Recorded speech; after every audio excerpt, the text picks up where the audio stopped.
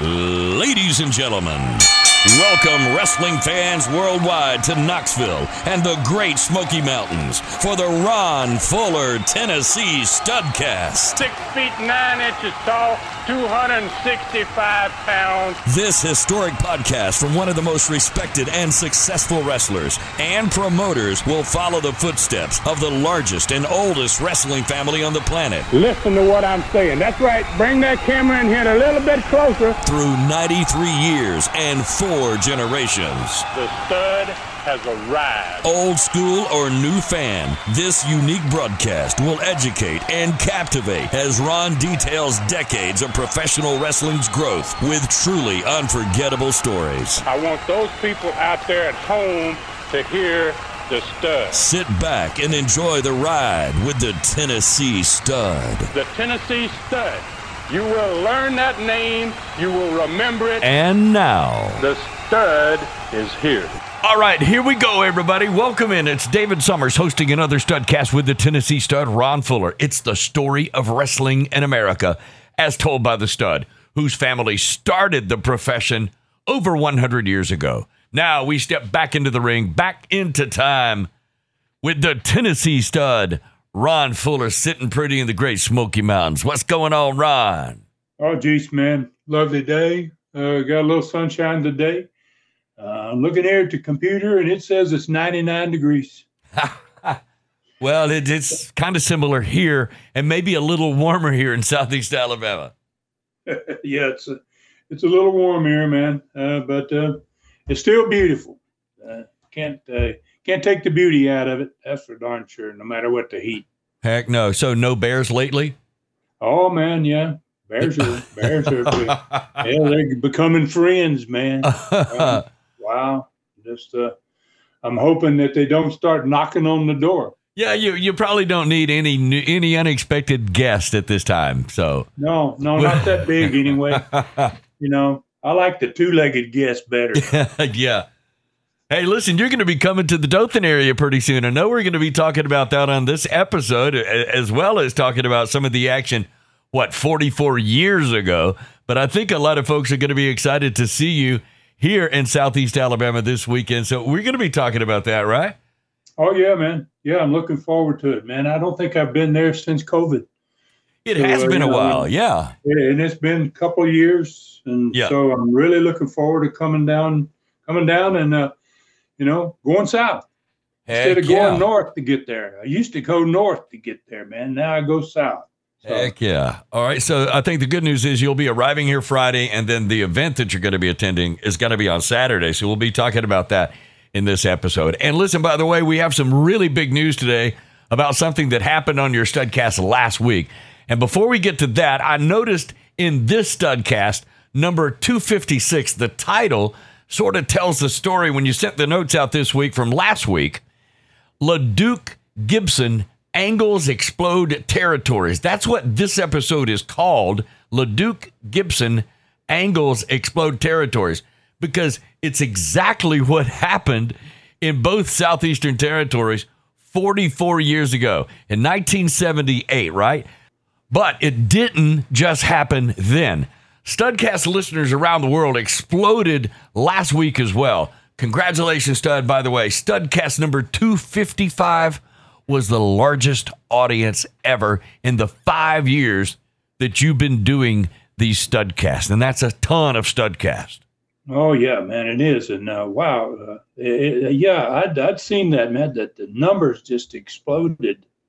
And I think we've been doing some great Studcasts. And since we've got 2 territories to talk about, there's so much content that we probably hadn't had in Studcasts for many years.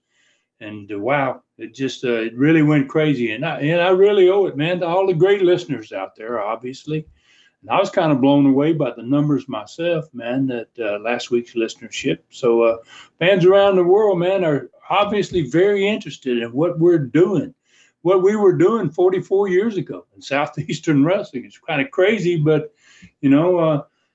old school is where it's at. And wow, we talking old school every week. And this is maybe one of the few wrestling podcasts, in which they can hear old school stuff. And So Southeastern Wrestling in 1978 was unique to every other territory in the country.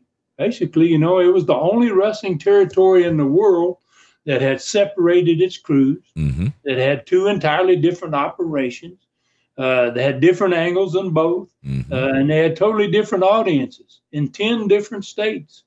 In 1978 alone, we were in 8 different we were on 8 different TV stations in 10 states. In those 10 states, and by 1985, those stations are going to double to 16, more than double to 16, to at least 16 TV stations. And that's an additional 6 more major markets too. Like we're gonna be on TVs in Atlanta and Birmingham, Chattanooga, and plus we were being seen in 3 foreign countries by 1985. I'm telling you, that's amazing growth, Ron. And you're talking about in the early 80s and late 70s. These studcasts seem to be growing in audience just as fast. 44 years later, you were doing something with split territories that had never been done.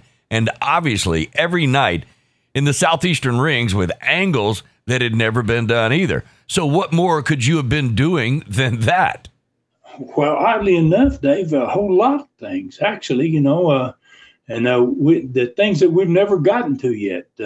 We got these automobile tournaments and boat tournaments. And for the first time ever, man, about 44 years ago, almost within a month from now, for the first time ever, we had a 2-night tournament, and we gave away with that tournament a $5,000 mink coat to a lady in the audience.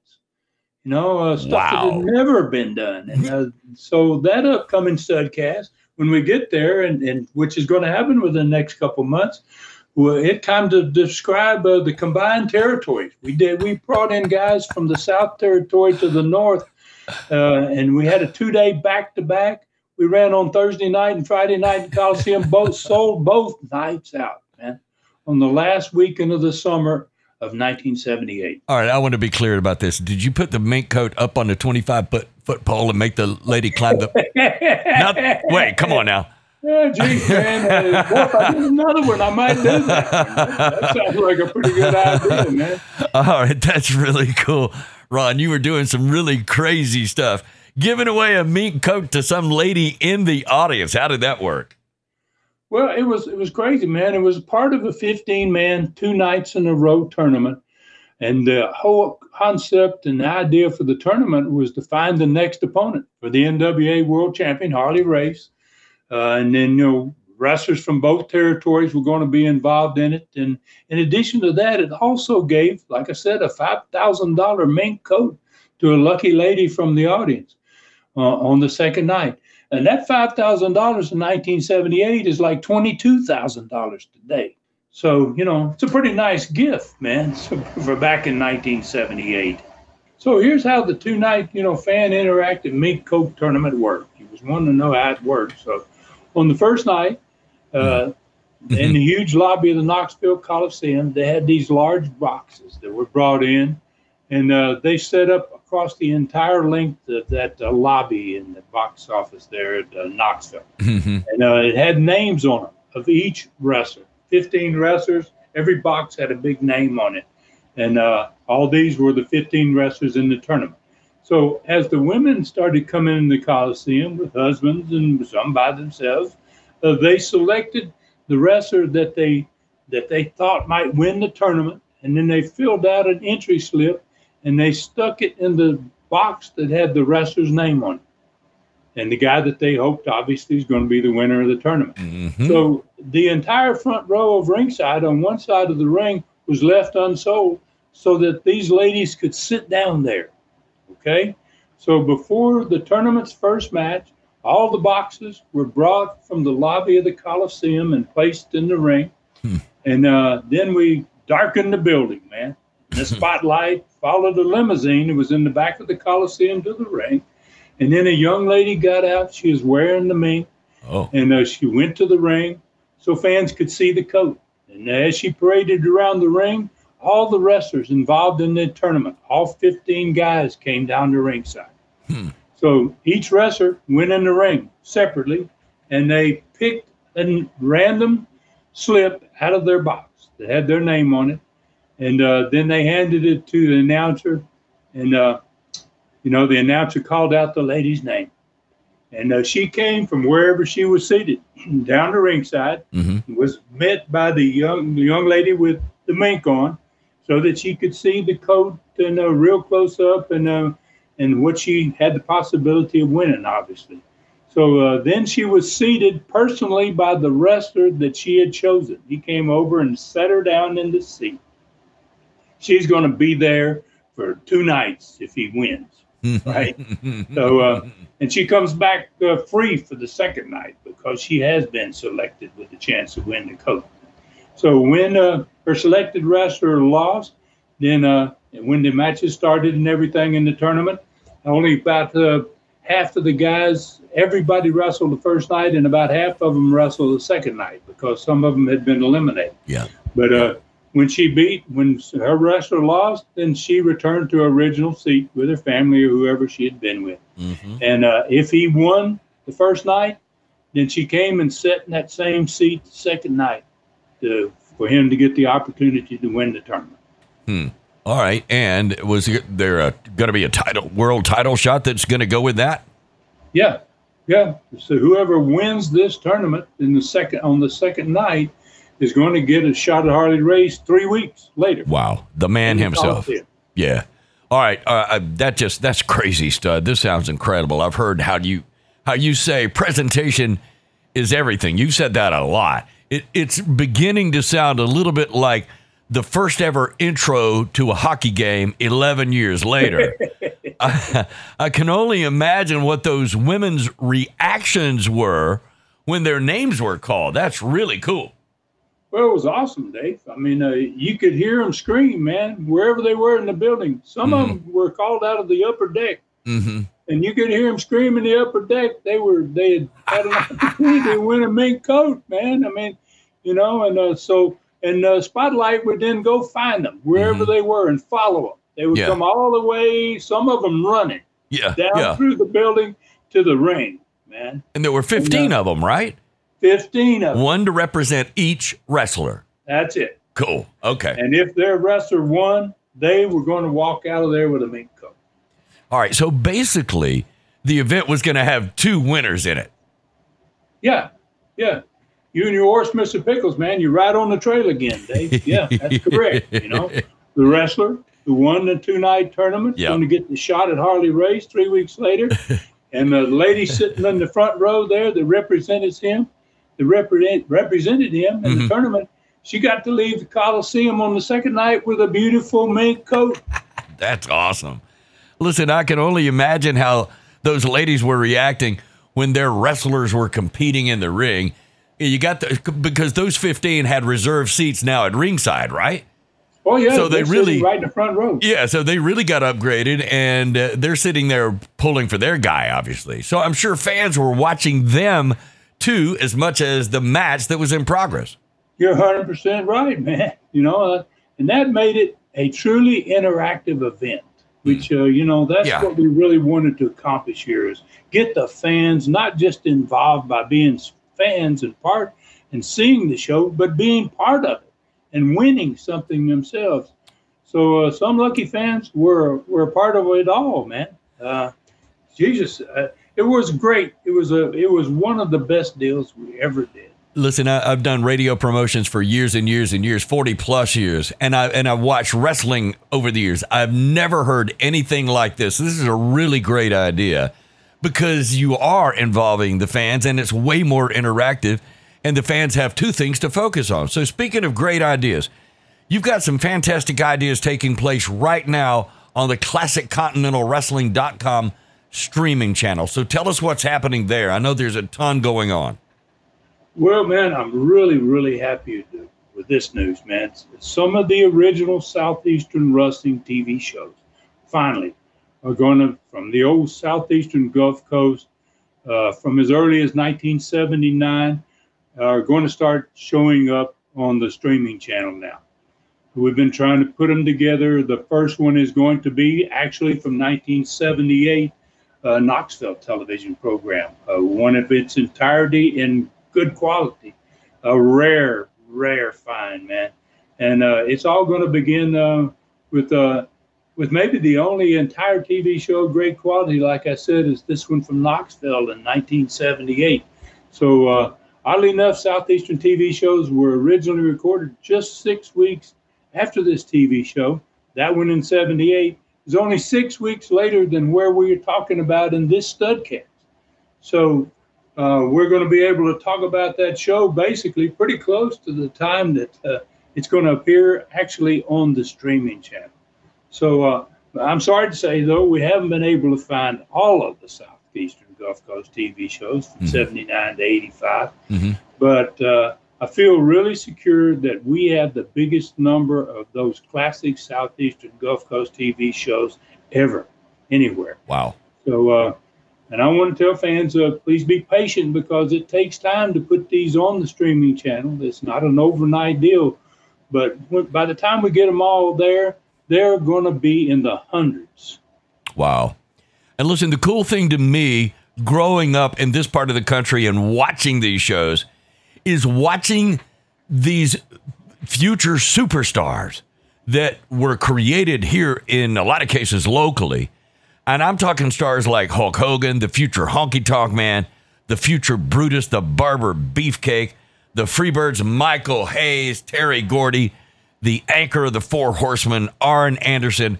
There's a huge list, and I could keep going on that, but that's really cool. It's going to be special, man. More things are going to be added this week, as a matter of fact. The fourth Superstars of the Past, and this one has two superstars in it between the decade of 1910 to 1920. And while this one, in my opinion, this is the best one yet, man. These two great wrestling champions in the early part of the last century, back between 1910 and 1920, they gave fans much more than just great matches, man. And in my opinion, these two were the greatest humanitarians in the history of wrestling, man. Their stories are truly extraordinary. Their lives were intertwined for a lifetime in a very unusual way, man. So it's going to make people appreciate wrestlers more than ever when they listen to this one. It's the fourth Superstars of the Past. Yeah. I'm not going to say the two wrestlers' names, but I think people are going to be blown away by this one. And then the fourth chapter of my audio version of Brutus is going to also be going up this week. All right, I've been listening, by the way, to every Brutus so far. I can't believe you're actually doing the voices of so many of the characters in the novel. Of course, we've learned with the studcast that you, of course you do, Ron, right? And there are several that you do. But that, to me, that's what makes ClassicContinentalWrestling.com, your streaming channel, so different. It's exploding with the fans like our studcast, Ron. It's only $4.99 per month and $39.99 per year to get the greatest old school wrestling content on the planet. You can subscribe now, by the way, get 1 week free, a free trial for 1 week. It's the best deal in wrestling. So, all right, Ron, we are cinched up. Where do we ride today? Well, we're beginning to ride, man, into Southeastern Knoxville with its TV show. We're going to talk about June 17th, 1978, promoting the great card 6 days later in the Coliseum on June 23rd, 1978. And we're going to get that card. We'll cover the TV. We'll talk about the results of the card, and we'll talk about the attendance. Then we're going to ride south, man, to Mobile, Alabama to follow up on last week. That's where we were last week. And it'll be the first live event there in 3 weeks to have a TV show to promote the card because we lost our TV there temporarily. And we're going to find out basically, man, what kind of wrestling market Mobile really was. My dad said it's one of the greatest wrestling cities in the world. And, and we're going to find out a lot more because for the first time in 3 weeks, they're going to have a TV that promotes this card. And we'll talk about that card and the results of the matches and the shocking attendance. So, and we'll hopefully have time to take a look at Southeastern Gulf Coast growing success, man, and why it was so sudden. Talk about a little bit of the reasons for it. And then given enough time, we'll answer another learning tree question, if we've got the time, Dave. Okay, so I'm not going to hold you to it, but we'll see what happens. All right, so I'm sure you've got some surprises in store for us, too, on the ride as usual. So tell us what the card was. Let's start, as you said, with Southeastern Knoxville in the Coliseum, Friday, June 23rd of 78. Well, it opened up, man, with the United States karate champion, Ron Slinker, faced off against the guy that had been there for the whole summer before and had come back. His name was George McCrary, a great amateur wrestler. Another returning star showed up that hadn't been there in a long time, Dick Steinborn, who's going to wrestle Don Fargo. My brother wrestled Gorgeous George Jr. that night. And in a loser-leave Southeastern match, the great Malenko was going up against who was a perennial fan favorite there at this point, Tony Charles. Then the Southeastern tag belts are on the line for the first time in 4 weeks. Dennis Condrey and Phil Hickerson, presented by Ron Wright, were defending their belts against Jimmy Golden and Bob Root, and my brother was going to be seconding them in their corner. And before we give everybody the main event, I'd like to tell fans what happened in the main event the week before. I didn't discuss it last week. I just said that Ronnie Garvin won the elimination match.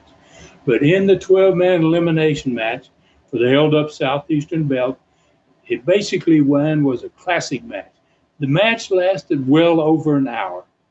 It had started out with 12 guys. Everyone had to be eliminated. And it had so many strange things happen in the course of the match to go along with the great wrestlers in the match, who was former NWA World Champion Jack Briscoe was in it. Karate champion in the country, United States, Ron Slinker. The Southern Heavyweight Champion, Jerry Lawler, was in it. And there was a surprise Canadian, Joe Leduc, in it, the guy who had caused the match to begin with, basically. So before we get to announcing this match in this week's main event, I need to explain what happened in that final match last week. So during the early stages of this elimination match, the great Malenko and Tony Charles, they basically renewed their fight that had begun in the 3 preliminary matches earlier in the evening before the elimination match even started. They were in that match. They got into it big time there. They got into it big time again in the elimination match. Actually, out on the floor, they weren't even inside the ring, and they both got disqualified, thrown out of the elimination. So they lost a chance to work with the champion if they had the opportunities. So the last 4 in the match on that particular event last week was Ronnie Garvin, the Mongolian Stomper, Don Carson, and Joe Leduc. And Ronnie Garvin and Don Carson were in the ring when it ends, right at the end of the match. And Joe Leduc and the Mongolian Stomper, who were bitter enemies from the block-busting incident a year before, and from all the many, many matches they had against each other, they got into a fight outside the ring. So you got a fight going on inside the ring between Carson and Garvin, and one outside between the Stomper and Joe Leduc.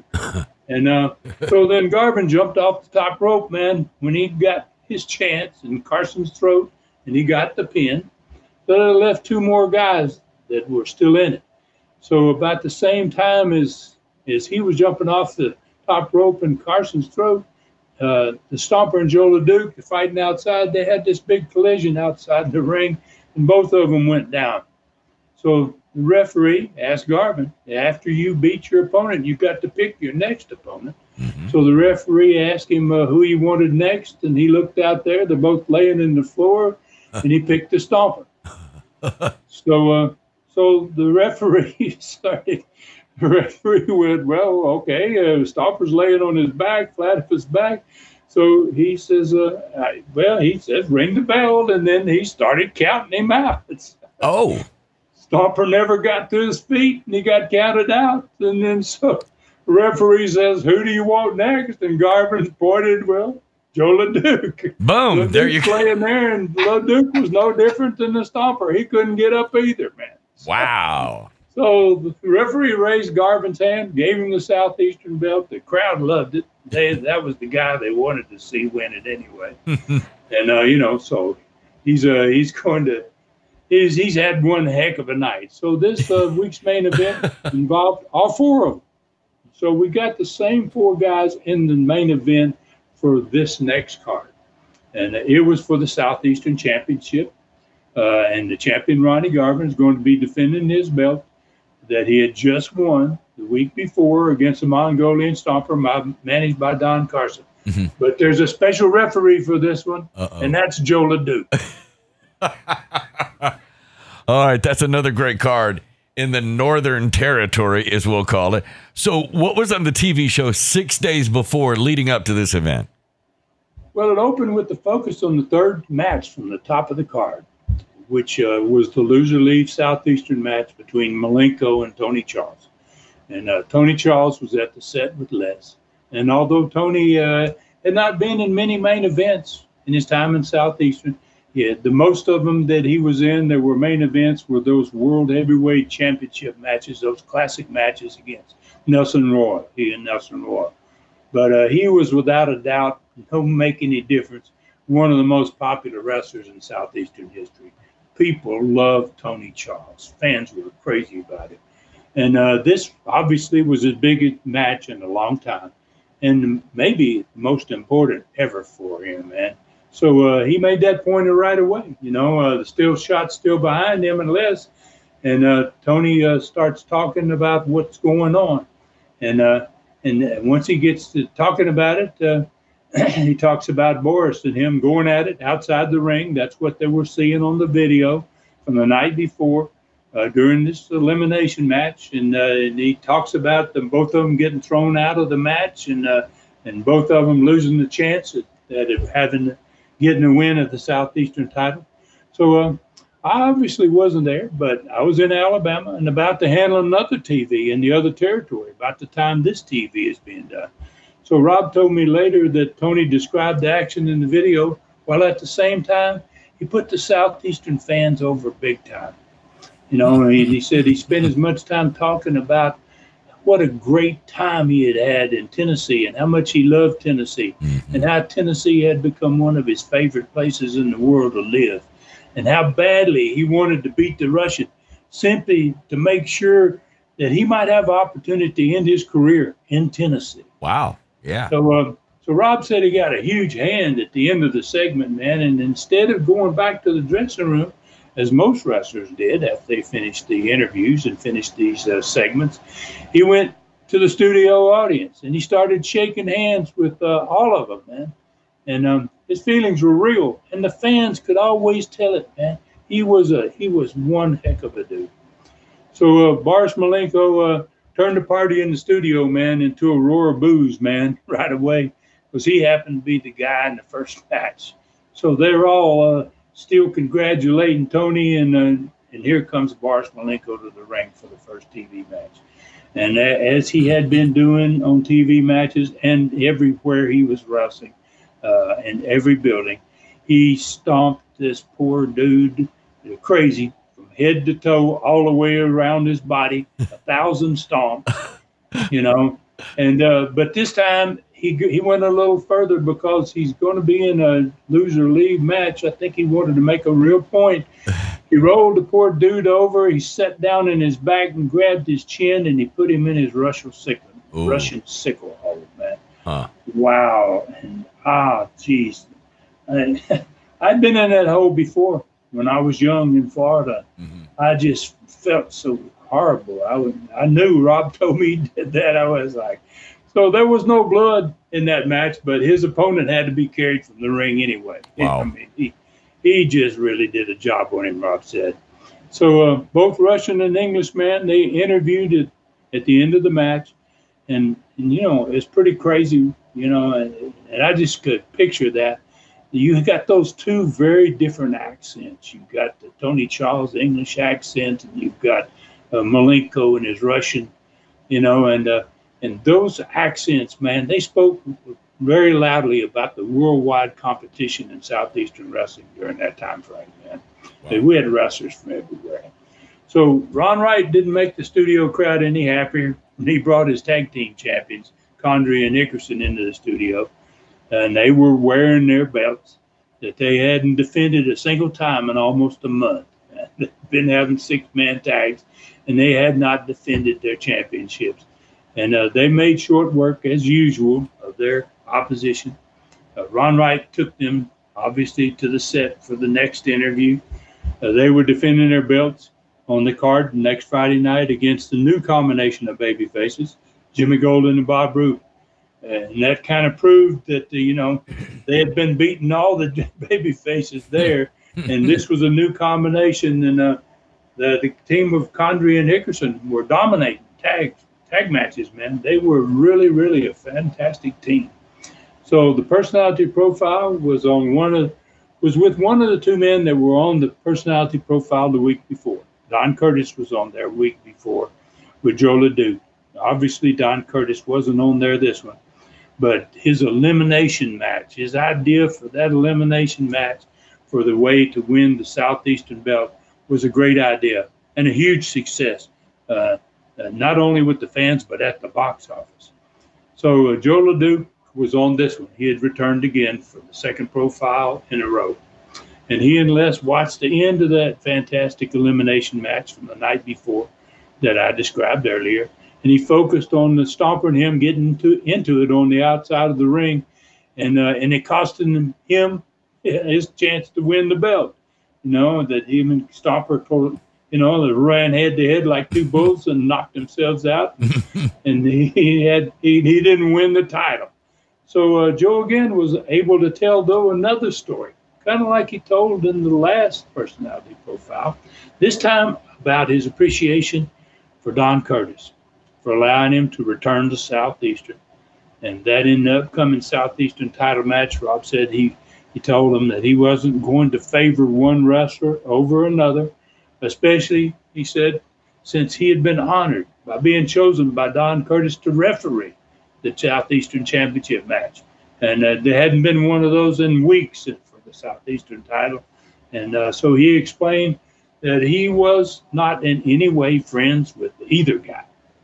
He said, and this was true, that Garvin had a part in breaking his brother's neck a few years back when Garvin was partners with Bob Orton Jr. In Kansas.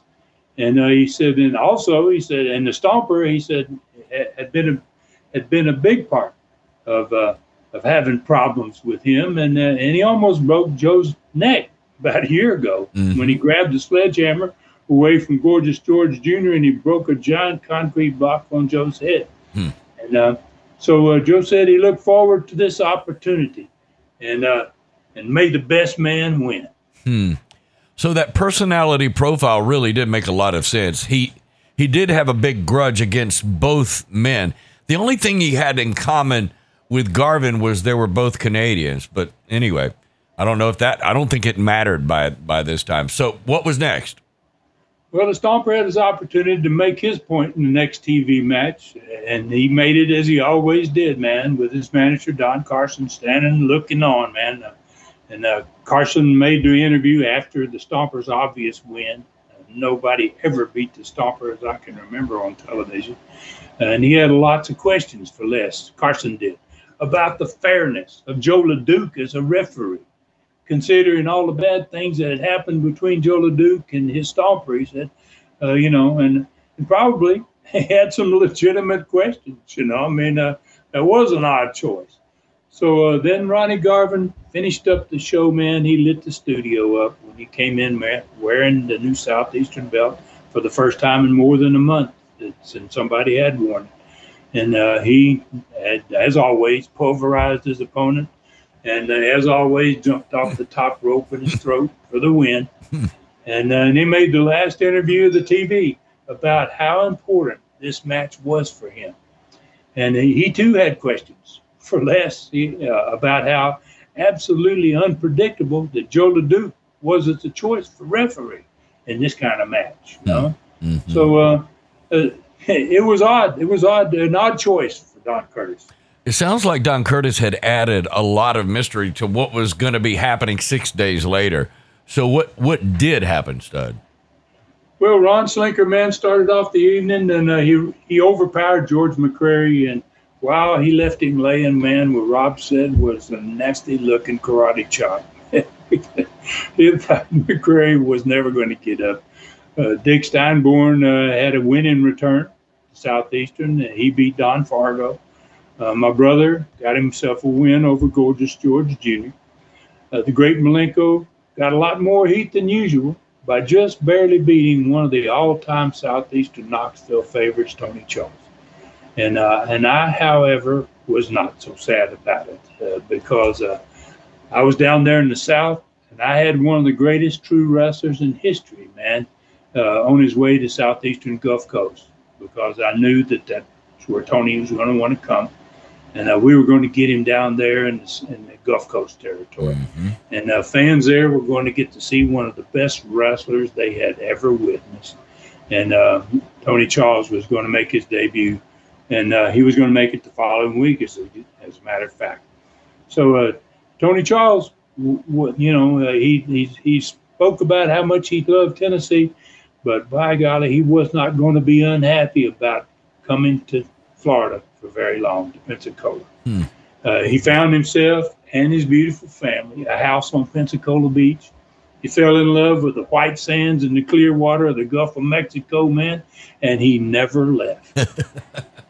He became just as popular and loved there as he was in Knoxville, man. Wow. And he absolutely thrilled Southeastern Gulf Coast fans for years. Wow. And on Valentine's Day in 2015, 37 years after he arrived in Pensacola, at the age of 79, he died on the beach there, a happy man. Oh, wow. All right, so I do remember him, too. He wrestled that English style, and he really had some moves that we had never seen, especially as youngsters.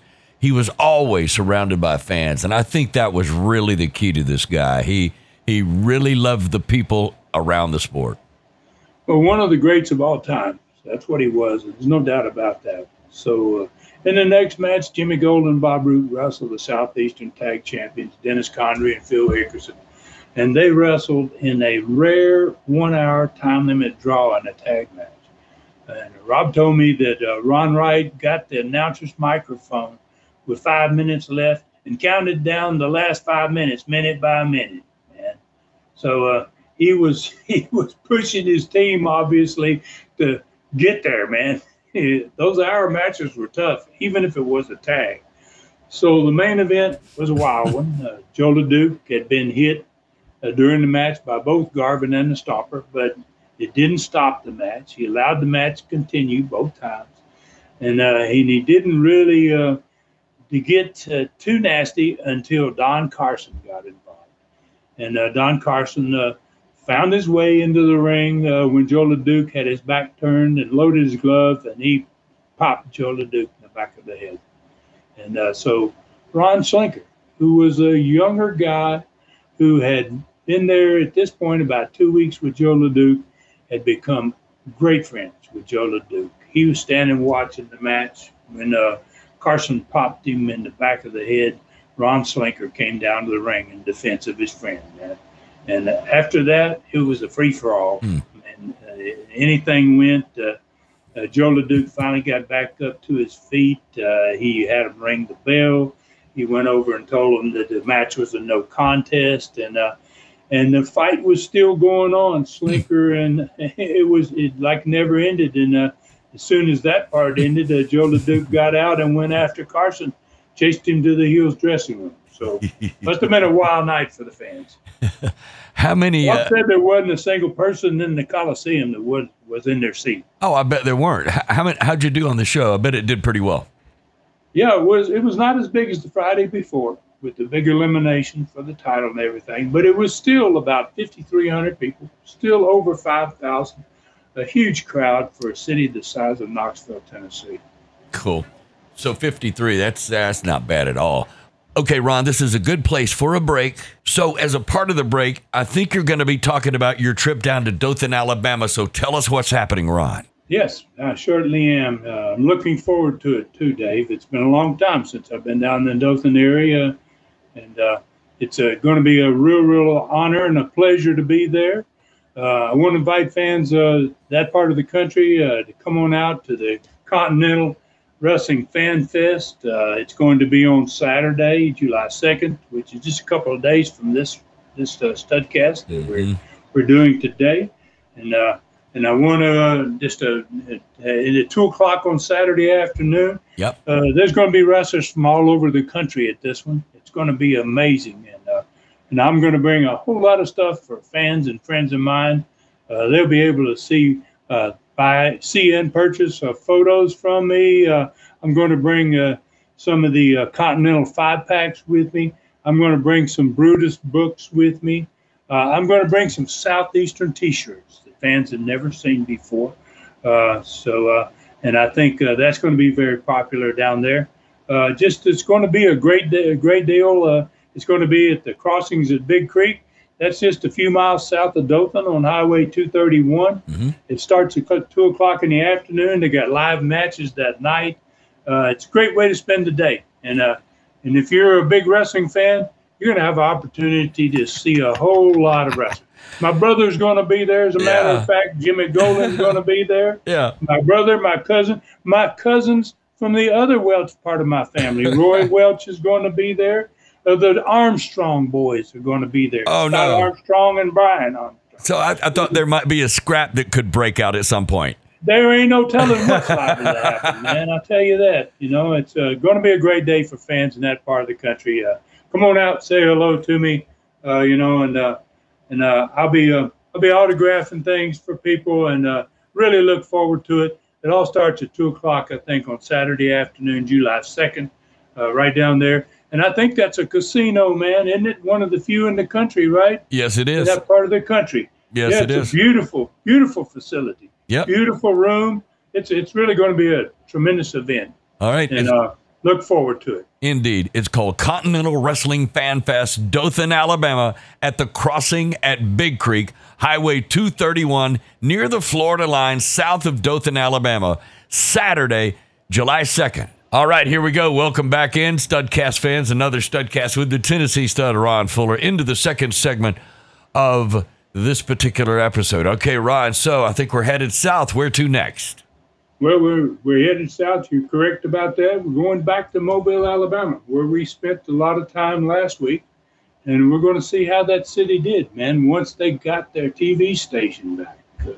So Mobile, on the night of June the 20th, 1978, got the same TV show and card that had been in Dothan the week before, and we'll talk about that. So let's start by reminding listeners what that card was, that Dothan card that is going to be making its way, along with the TV, to Dothan, Alabama a week later.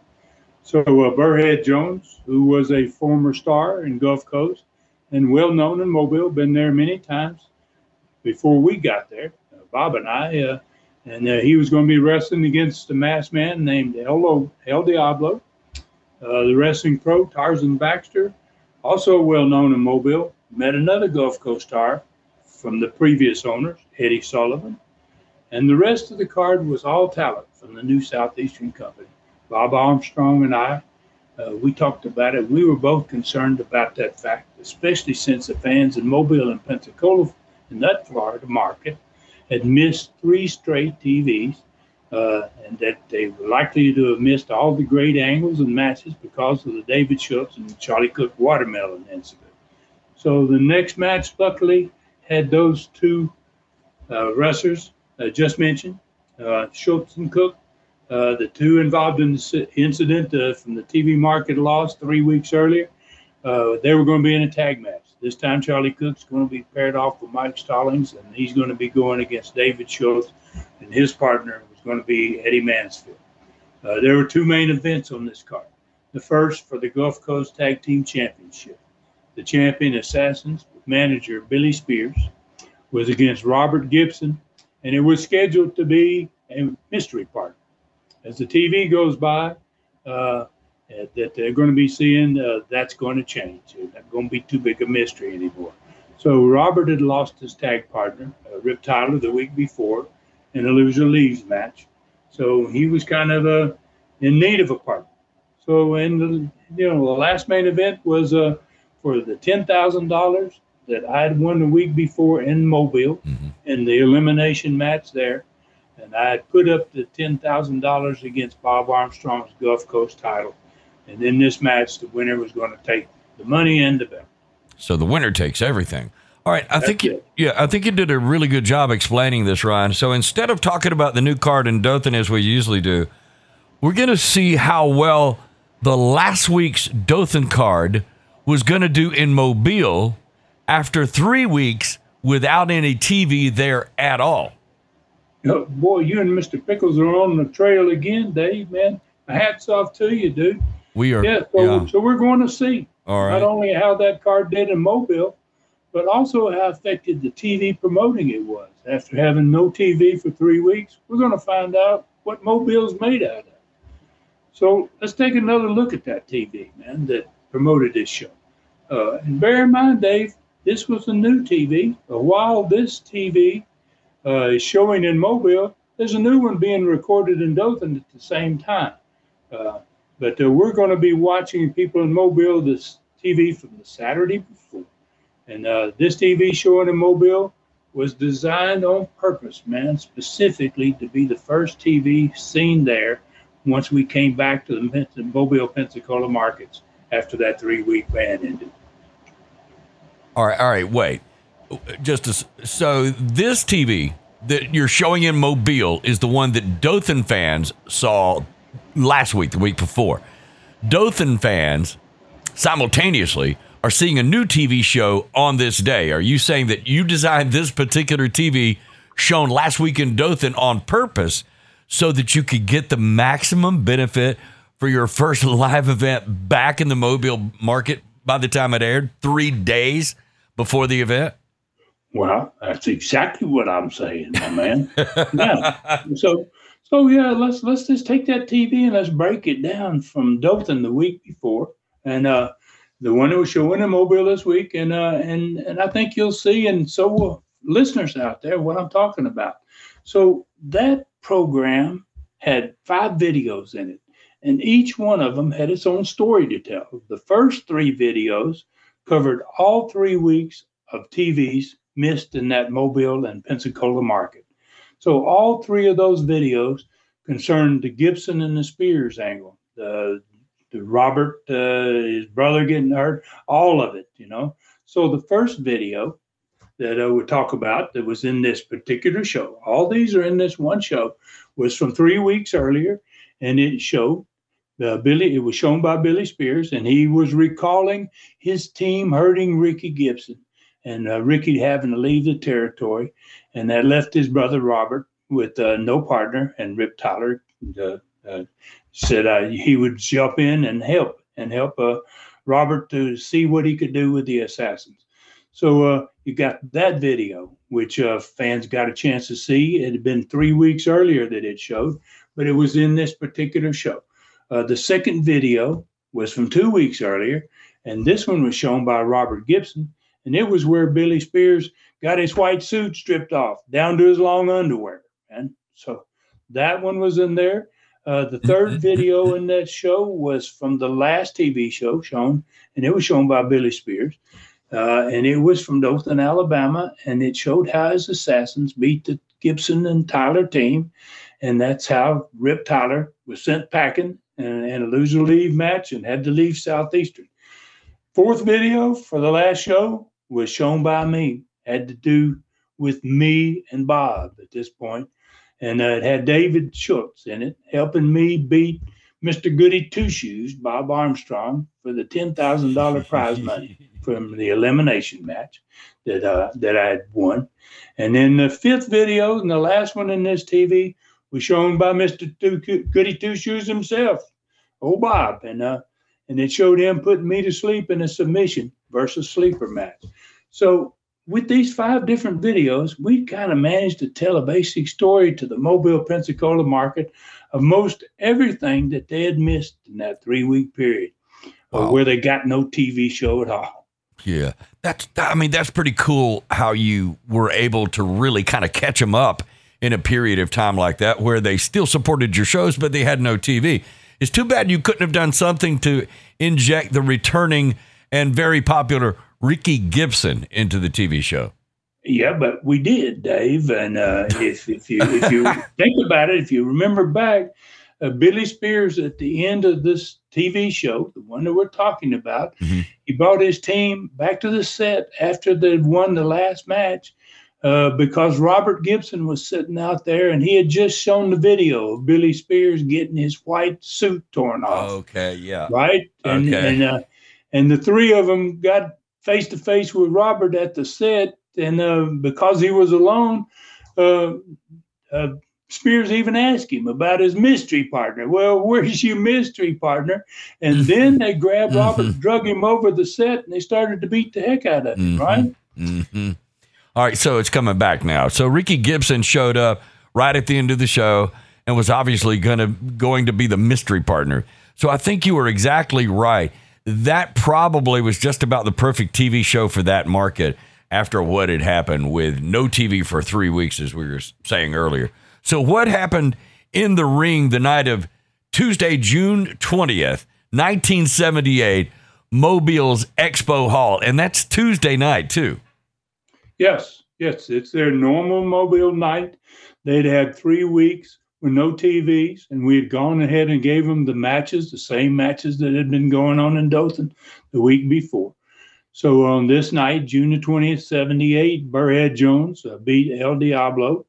Wrestling Pro Tarzan Baxter won his match over Eddie Sullivan. David Schultz and Eddie Mansfield beat Charlie Cook and Mike Stallings.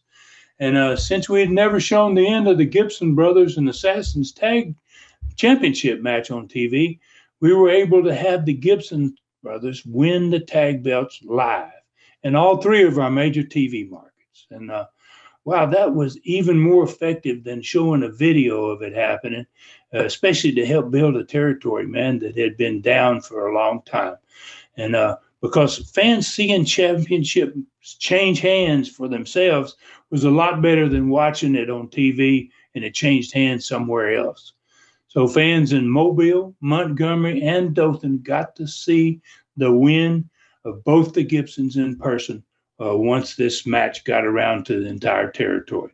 And they were carried in Mobile on this night when the Gibsons won that match. They were carried back to the dressing room on the crowd's shoulders. It was ridiculous. Wow, it was amazing, man. I mean, that building was the building. Well, we'll talk about the crowd in just a minute. So Bob and I, man, we were in the last match, and we had a pretty bloody match for the belt and for the 10 grand that I'd beaten him for in an elimination match the week before. And two referees, one started the match, the second one came down. He couldn't get control of it, and the bell was rang, and basically it was called a no contest. We were both disqualified, and so we were going to return the next week with me and Bob to do the same match over again, but the next time it's going to be with no DQ. Okay, I mean, that's an incredible night of wrestling for the fans. So what was the attendance in Mobile for the first match back after the TV resumed? Well, I'll tell you this, man, we were all shocked. Everybody in the dressing rooms. And it went from just over 2,000 fans the week before to almost 4,000. It was the biggest crowd yet for Southeastern Gulf Coast. And wow. And that crowd was only about 1,300 fans less than what was in Knoxville. Wow. So Bob and I, man, we talked about it. We had never seen crowds go that fast in any territory. It was like an explosion, man, because they hadn't seen the wrestling. They got the tape back on. They got their show back, and they showed up at the arena by the thousands. Wow, that was a huge jump, plus a great night for the company as well as the fans. So the fans had to be really digging that. And if you had not had the right shows, it might not have brought them back. So you said earlier we were going to take a look at Southeastern Gulf Coast territory and see how all of it was progressing if we had the time. I think if we have a few more minutes before the learning question, maybe we could do that. Yeah, well, that's good, man. I'm glad to hear we can. We're going to get another learning tree in. Yeah. Yeah. So let's talk about what happened. Let's just take that week as an example. We've got Mobile already. So let's talk about what else happened that week. So Pensacola, which ran on Sunday night, is the first town in the week that started every week. And it's going to experience a big jump in its crowd, too, because it's going to be getting its first TV in 3 weeks, just like Mobile did. Those cities were served off that Mobile television station. So Pensacola was up about 800 fans to about 2,500. Biggest crowd yet there. Montgomery did almost 2,000 on Monday night. And as I said earlier, Mobile was about 4,000 on Tuesday. Panama City on Thursday night was about 1,500. Dothan on Friday night that week hit 3,600. And Little New Brockton on Saturday night closed out that week at 1,800. So basically, total attendance for the week, Dave, was over 16,000 fans. Wow. Man. Wow. Up from about 10,000 a month earlier. We had grown 6,000 fans in 1 month, from 10 to 16,000.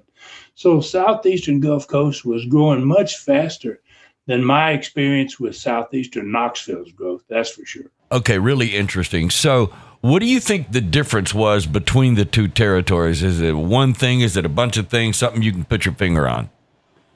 Well, I don't think it had as much to do with the territories as it had to do with me, to be honest with you. When I went to Knoxville, I was only 26 years old. I'd never even booked, much less owned a wrestling company. Mm-hmm. I didn't even know what a TV format was, much less how to put a TV show together. I'd never figured an angle of any kind because I'd never booked.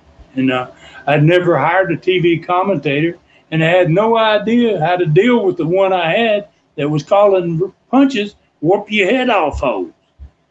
So wow, I was, I'd never dealt with a television station or its management, never hired a wrestler to work for me, never been responsible for setting up advertising for a company, and never dealt with an arena or a big building in its management. I'd never been responsible for finding and setting up small cities. I mean, the list goes on, Dave. It was not the territory's fault. It was my fault, man, that Knoxville's growth was so slow. I had a lot of learning to do. So I guess the short answer to all this is experience.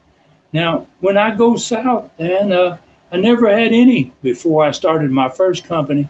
But by golly, man, I was ready for my second one. Okay, so right off the top of your head, I think that's a pretty good answer, Ron. Let's see how you do with the last question of the day, if you're ready. The Learning Tree question from Jody McCoy.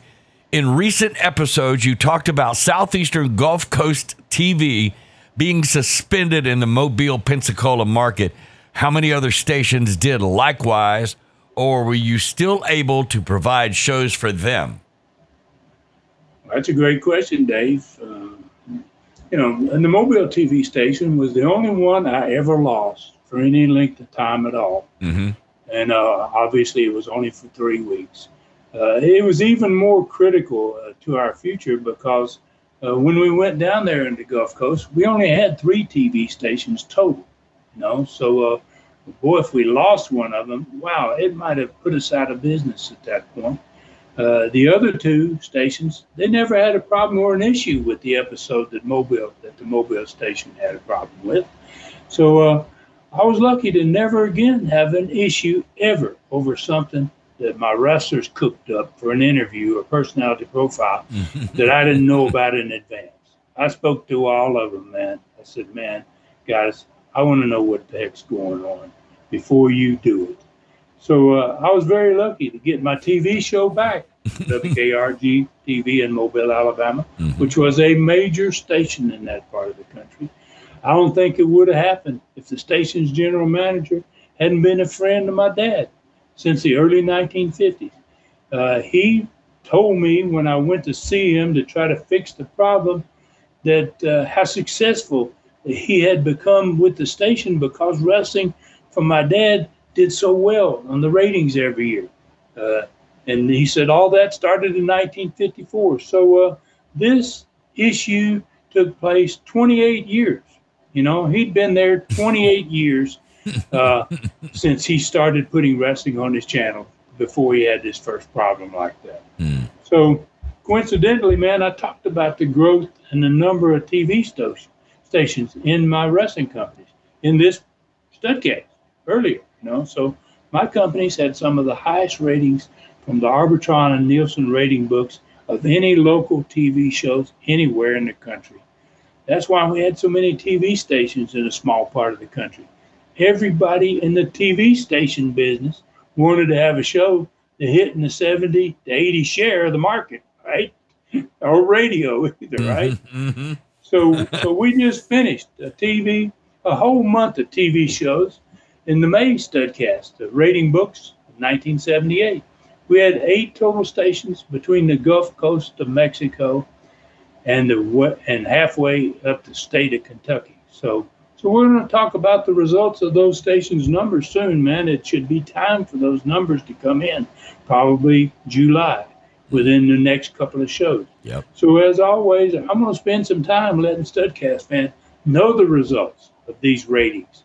TV stations were as critical to our business as stars like Bob Armstrong and Hulk Hogan and Ronnie Garvin and the Mongolian Stomper, Austin Idol, Tony Charles. The list just goes on and on. So I got to thank you for your question, Mr. McCoy. For one reason, it was very timely. I mean, this just going down fit really good into this particular broadcast, man. And it's about a subject that was vital for the success of every wrestling company in the world. No doubt. Stud, you keep knocking out of the park every week, episode after episode. There you go again. All right, folks, don't forget, you can see Ron in person and get those souvenirs and autographs Saturday, July 2nd, 2022, at the Continental Wrestling Fan Fest in Dothan, Alabama, at the crossing at Big Creek, Highway 231 South. That's going to be a big event. There are going to be a ton of stars there, including the Tennessee Stud. Is your brother coming up for this? Heck yeah, man. He's Awesome. there. Jimmy Golden's there. And Tom Pritchard, the guys out of Knoxville. Yeah, the guys you've been talking about, and you've been talking about Tom Pritchard, all these guys. And so it's going to be good to see your brother again. Yep, it certainly is, man. That's awesome. All right, so don't forget that. That is Saturday, July 2nd, Continental Wrestling Fan Fest, Dothan, Alabama, at the crossing at Big Creek, Highway 231. On Facebook. To become friends with Ron, you can only do it by going to his Ron Fuller, the Tennessee Stud Facebook page. Like him and follow him there, and you automatically become friends with a legend. On Twitter, follow him at Ron Fuller Welch. On the website, you can visit the Stud on his tremendous website, tnstud.com. You'll get great videos, a photo gallery, every Studcast ever done, 43 Super Studcast are there too. Shop the Stud store for all kinds of souvenirs, personally autographed photos, the classic Continental video 5-pack, and the thrilling Lion novel called Brutus. Southeastern Rewind on YouTube. It is still full of great shows, and coming soon, a first live YouTube question and answer show with the Stud. Also, get information there about the streaming channel as well. Check out ClassicContinentalWrestling.com. ClassicContinentalWrestling.com. Ron's fantastic streaming channel. It's all there and always will be. Southeastern TV shows are now coming there. This week, you should find the first ones. Hundreds more will follow. And don't miss the 4th Superstars of the Past series with 2 of the greatest professional wrestling humanitarians in history. May 1986 Continental TV shows are now there. 23 USA TV shows, 2 new Stud stories, and now 4 stars of the sport with Andre the Giant, Mankind Mick Foley, legendary Ron Wright, and Bob the Bullet Armstrong, with hundreds of new photos added. And now 5 Brutus readings are there from the Stud himself, actually doing the voices of some of the characters. The content grows weekly, well over 120 hours now of old school wrestling entertainment, and it's only the beginning. Subscribe now. ClassicContinentalWrestling.com. ClassicContinentalWrestling.com, only $4.99 per month, $39.99 per year. It is fast becoming the best old school streaming site on the planet.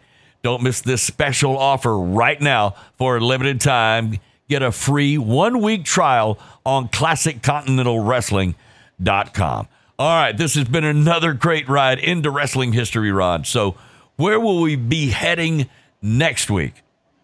Well, we're headed in the last week of June, 1978.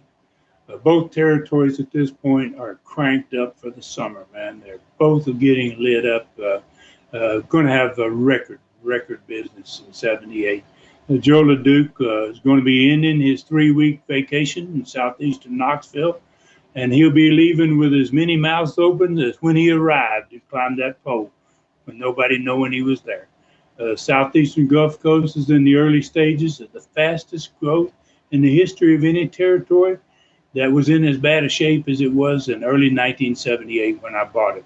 It has just been tremendous what is happening there. And what happens there in this summer had the whole wrestling world buzzing, as a matter of fact.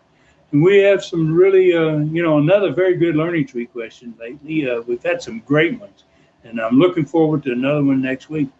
And I want to thank everybody, man, from the bottom of my heart for all these new fans that are joining us and all those that have supported us from the very start. And please continue to tell your friends and neighbors about us. Take good care of yourselves out there and others as well. And may God bless us all. For Ron Fuller in the Great Smoky Mountains, I'm David Summers saying thank you for listening. Find me at davidsummersproductions@gmail.com. This Studcast is a David Summers production for Tennessee Stud, LLC. Thanks for joining us today for this historic Studcast. The true story continues next week. So full Nelson your friends and point them in our direction for another ride with the Tennessee Stud. 1, 2, 3. This is David Summers saying so long from the Great Smoky Mountains.